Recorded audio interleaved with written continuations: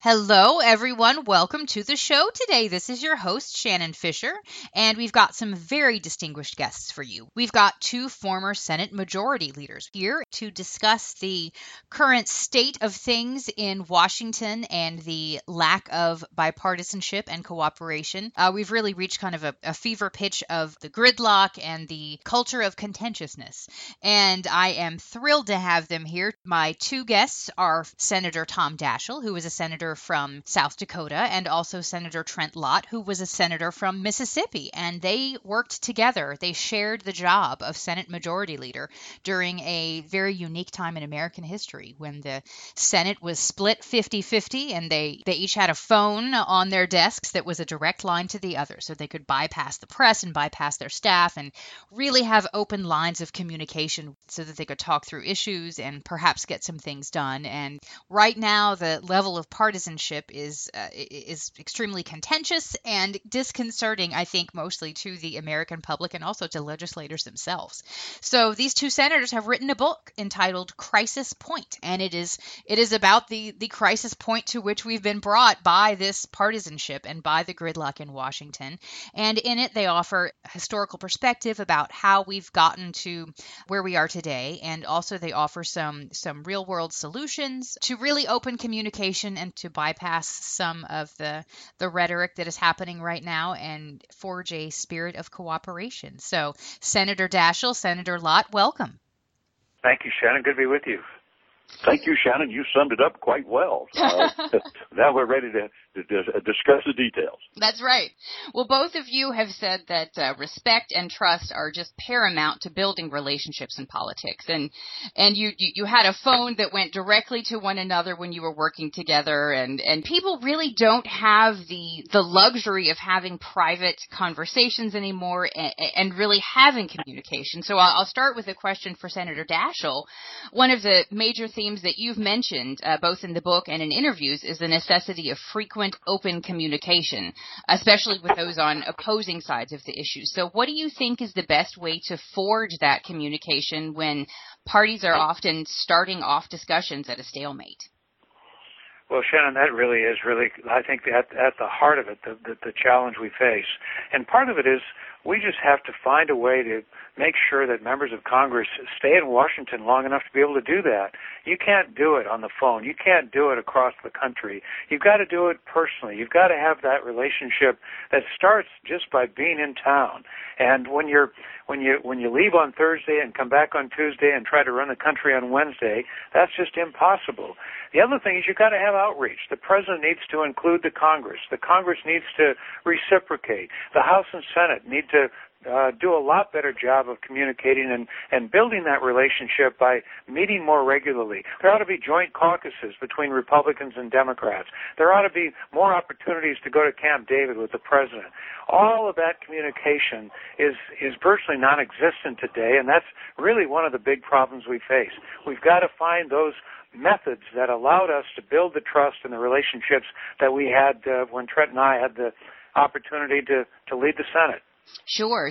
And it's much easier to build that trust from the ground up rather than to rebuild trust once it's been broken. And Senator Lott, you've said that the most important vote is the next vote, and that we're going to have to answer for our past behavior. And so since we can't go back in time, what advice would you give to the current Congress about how to change their behavior to allow for that rebuilding of trust?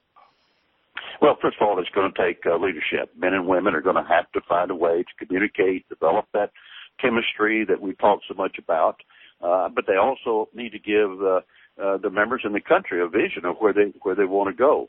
But it takes a lot of effort, and it begins, maybe one step at a time. One of the things that Tom and I used to do, and we've urged others to do, you don't have to always go for the big gulp. You can maybe do something that's important, but it's smaller, clearly not partisan. Something like cybersecurity or some of our infrastructure needs in America, that's affecting our lifestyles, whether it's safe drinking water or decent roads and bridges. Mm-hmm. Focus on the things that are important, but maybe not the ones that blow us apart. Immigration reform obviously has been a big part of the debate. What do we do? What's the responsible thing to do? But there are solutions there. you ought to take it one step at a time. We do need to secure the border, but I'm not an advocate of some big wall. We've got technology to do that. We do need to have a guest worker program. We need to deal with people that are here that want to be, citizens or would like to have some legal way to stay here. Now, a lot of people say, oh, boy, I don't like the sound of that. But it's an issue that's not going to go away. We're going to have people who are willing to stand up and talk about it and see if we can find some solutions. Absolutely. And it seems that in starting those conversations, the vitriol almost seems personal between legislators, because there's been so much fighting over the issues on which there is a lot of disagreement. Those lack of personal relationships, it kind of builds an environment of contempt. And so, Senator Daschle, you've said that you largely blame the airplane for that. So tell me a little bit about what you mean by that. Well, it's probably a little simplistic to say it that way, but that's exactly what I've said many times. The problem you have today is that the airplane has made it all too convenient not to have your families in Washington, not to have any real presence in Washington. And so the typical schedule is to leave on Thursdays and come back on Tuesdays and try to run the country Tuesday night through Thursday morning. And as I said before, I mean, not only do you not have the time to address all of the legislative load that exists and the many complex and intricate challenges you face in public policy, but you don't get to know each other. And if you don't know each other, you can't communicate. And if you can't communicate, you can't really find the common ground and the compromise that is so necessary to running a complicated democratic republic like the United States. So that is all interconnected, and it comes down to the airplane. To a certain extent, what we've got to do is find a way to ensure that people use the airplane less and use their opportunity to govern here in Washington a lot more. And you've both said that transparency is very necessary in politics. I know that Citizens United is something that's a hot topic. What transparency is needed, and how can we bring that about? Well, there's two sides to that coin. First of all, Tom and I do talk about and agree that some of the most important and historic decisions we made were when we brought the Senate together, Republican and Democrat, in the old Senate chamber with no press, and sort of pulled our hearts out and tried to find a solution on things as basic as how do you proceed on impeachment. Mm-hmm. The other side of that, though, is the money in politics, and now we've got these super PACs. We're not real sure who contributes to them. Generally speaking, they do terribly negative stuff, just attacking each other. I think you ought to at least have to disclose who you are, how much you're giving. Let the people decide whether that's good or bad. But in the book, we talk about the fact that we do need some election reform or campaign reform in America. Campaigns go on so long, they cost so much. Members have to spend a huge amount of time every week raising money endlessly. And one of the ways maybe we could do that is to see if we could shorten the campaigns. Maybe we should have, instead of what we're going through now, maybe a single primary day in America, or maybe regional primaries. So we need to make sure it's easy for people to vote. We'd like to suggest that we vote on Saturday instead of on Tuesday, to give people that are working 5 days a week a chance to be able to vote without a lot of difficulty. I agree completely with what Trent just said. I think campaign reform and electoral reform is really critical. We have many places in the country now where the primary is more important than the general election. And when the primary is more important, what you have are, the extremes on either side, on the far right and the far left, that are very dominant. And when that happens, I think it just takes away from the kind of conducive environment you need to find the common ground that's so critical to governance. So I think we've got to have electoral reform and campaign reform. We spend way too much money on politics today and far too much time raising that money. And that's got to change if we're ever going to fix the system. Absolutely. I think there's a strong consensus on that. And so talking about the primaries and caucuses, it's become pretty clear that the activist base of both parties is kind of setting the tone. They're picking the candidates at every level of government, which is sometimes putting people with relatively extreme views vetted against one another. And so it used to be back in the day that the parties would try to stay toward the center to appeal to the moderate voters. So do you think there are fewer moderate voters, or do you think that the parties have become so powerful that their activist base is having more of a say than the average voter? There's an oligarchy in this country when you've got 154 families that contribute more than all the rest of the people in the country combined, and that's very troubling. But I think it's also true that, with the primaries these days and the way the media has influenced how politics plays itself out, the extremes do have a much louder voice. I still think the vast majority are to the right and left, but not the extreme. And I think we've given the extreme voices a lot more of a showcase, a lot more of an amplified voice as a result of the social media in particular. Mm-hmm. Mm-hmm. I think there's no question that the Republican Party is a lot more of the far right element in the party, and the Democrat has more of the far left, that are exemplified in the primary election that we see going on right now between the two parties. Look, I was always right of center, and I think Tom would say he was probably left of center. So when you're dealing with 99 other United States senators, you can't say this is it. This is where it's going to be. Take it or leave it.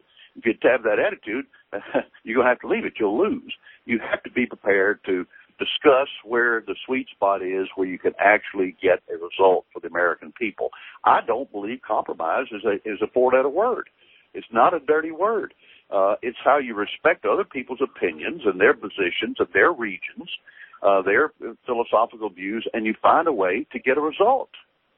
And compromise is it is somewhat viewed as a four-letter word, at least by some, or at least by the media. And so with leadership changing and the threat of being overthrown by those in your own party for being willing to cooperate with the other side, it's festering. I mean, we're so desensitized that during the last State of the Union, social media was a buzz more about Paul Ryan's facial expressions than about the actual content of the speech. And so I know that you both think leadership is the way to get past that. So what is your definition of the type of leadership that would push us past that kind of environment into cooperation and bipartisanship?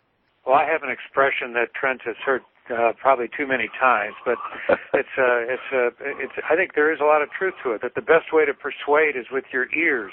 In other words, you've got to be a good listener. And to be a good listener, you've got to be inclusive. You've got to reach out. And I don't think you have anywhere near the level of that you need. The president needs to reach out to members of Congress. The Congress needs to reach out across the aisle. The House needs to reach out to the Senate. We have to do a lot more work at inclusion. We've got to find ways to build up these relationships that have so deteriorated now that you hardly have anybody talking to each other anymore. And when that happens, you just can't govern. So that's basically where I think leaders need to put the emphasis. Be more inclusive. Listen more. Do less talking. Try to build up the kind of trust and confidence that we once had among ourselves, and I think you're going to see governance restored. Let me just add that I do think that leaders do have to lead. I think Paul Ryan is showing some good signs. He is listening to members. He's gone back to letting committees do their work and building the support from the bottom up rather than making a unilateral decision and saying this is it. But the other side of it is leadership is not easy, and leadership needs some followership. People have got to be prepared to work through the decision, but once a decision is made on behalf of the country, you have to get a product, and that's what's stopped now. The House and Senate don't really communicate with each other, and they're quite often not moving anything. Now, they moved a couple of bills late last year, but it wasn't pretty. The omnibus appropriations bill at the end of the year, at least they did a highway bill. Mm-hmm. So leadership could cost you your position, but, these positions are not, something you inherit or pass on. There's something where you're supposed to be a citizen leader for a period of time. Right. I mean, right now we're kind of at the ultimate stalemate, talking about the Supreme Court opening due to Justice Scalia's passing. It's come out that there's definitely going to be complete blocking of any nomination, and I know President Obama has come out and said that he regrets the filibuster of Justice Alito. It's now coming back with the current climate and with that whole the next vote is the most important vote that you had said earlier, Senator Lott. How do you think we can get through these next few months dealing with this Supreme Court opening with a 4-4 split, and everyone's panicked because both sides want their ideology represented in that open side of the court. So for both of you, what advice would you have for your colleagues in your respective parties as to how to diffuse this situation? Well, Go ahead, Tom. I was just going to say, I think legislators need to do their job, and this is not unprecedented. Ronald Reagan nominated Justice Kennedy in his last year, in his 8th year in office, and the Democrats were in charge then, and he was confirmed unanimously, which is really almost unheard of these days. So it happens, but Democrats and Republicans can both exchange their scripts. It depends on who's in the majority and who's president, depending on what script you read. But currently, the Republicans have the majority, and the Democrats are in the White House, and so you've got that script. But it wasn't that long ago the roles were reversed again. So I think basically everybody's got to do what the Constitution requires, and it has to be deliberative. Members of Congress can vote no, or they can vote in favor of a nominee, but there has to be a process, and I think to hold up the process for a whole year is probably is another symptom of just how dysfunctional things can be. Sure. Yeah, I think it is. Excuse me, Tom, but I think you're right. It is a sign of the times that we're in. The president has a right and a constitutional responsibility, perhaps, to send up a nominee, and the Senate has a responsibility to consider it, reject it, pass it, or maybe not act on it. I had 2 nominees to the Fifth Circuit Court of Appeals when I was still in the Senate that President George W. Bush sent to the Senate, and they were both killed by filibusters. So I've learned over the years about the federal judiciary. Neither side has particularly clean hands in what they've done on federal nominees, but how we deal with that this year, part of it will depend on, who does the president send up? Now, the Republicans saying they're not going to consider it, but if the president sent somebody that would be broadly supported, then I don't know, they might have to reconsider. Sure. So you guys both think there is a possibility of overcoming any sort of obstructionism and actually getting this done this year. No, I didn't say that. I'm very dubious. I'm doubtful they're going to get it done this year. But, like in life, politics has amazing twists and turns. So you never can be totally sure who's going to be the nominee or who's going to be president. Lord help us. We better get it right. That's right. Right. I think both parties, they do what they do at their own peril. I mean, I think the American people are so frustrated and so angry at the dysfunction and the lack of getting things done that there's no political advantage not to doing things.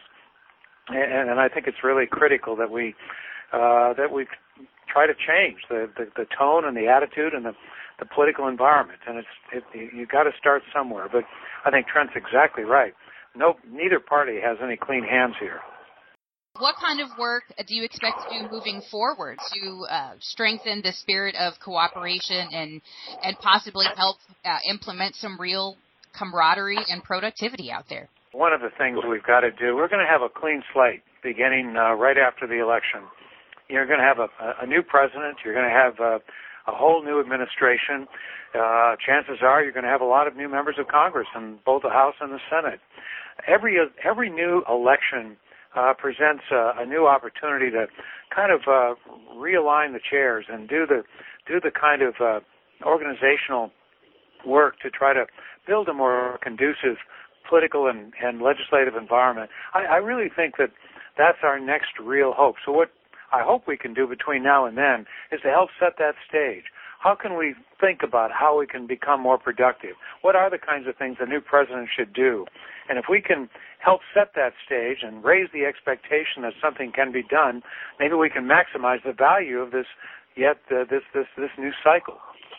Yeah, and that's what the book is about. And, Tom and I do op-eds together in newspapers. We talk to our former colleagues about our experiences. We work at the Bipartisan Policy Center. We bring in bipartisan groups of total mix. I worked on a couple of years on some issues like in energy. We had professors, and we had labor, and we had railroads, we had various energy aspects, and it was totally bipartisan and philosophical. But yet, after 2 years, we came to a conclusion, made a lot of recommendations, and then we didn't just sit on it. We took it to the congressmen and women that chair the committees and said, here's some things we hope you'll consider. So we're going to continue to work in that approach. Well, fantastic. Well, I can't thank you both enough for your time today, Senator Daschle, Senator Lott. Thank you for writing this book and for coming to talk to us. And I wish you luck moving forward. And let's hope that we can actually get some cooperation happening. Right. Thank you so much, Senator. You bet. All right. Good to talk to you, Shannon. Thank you very much, Shannon. For The Authentic Woman on the Authors on the Air Global Radio Network, this is Shannon Fisher. See you next time.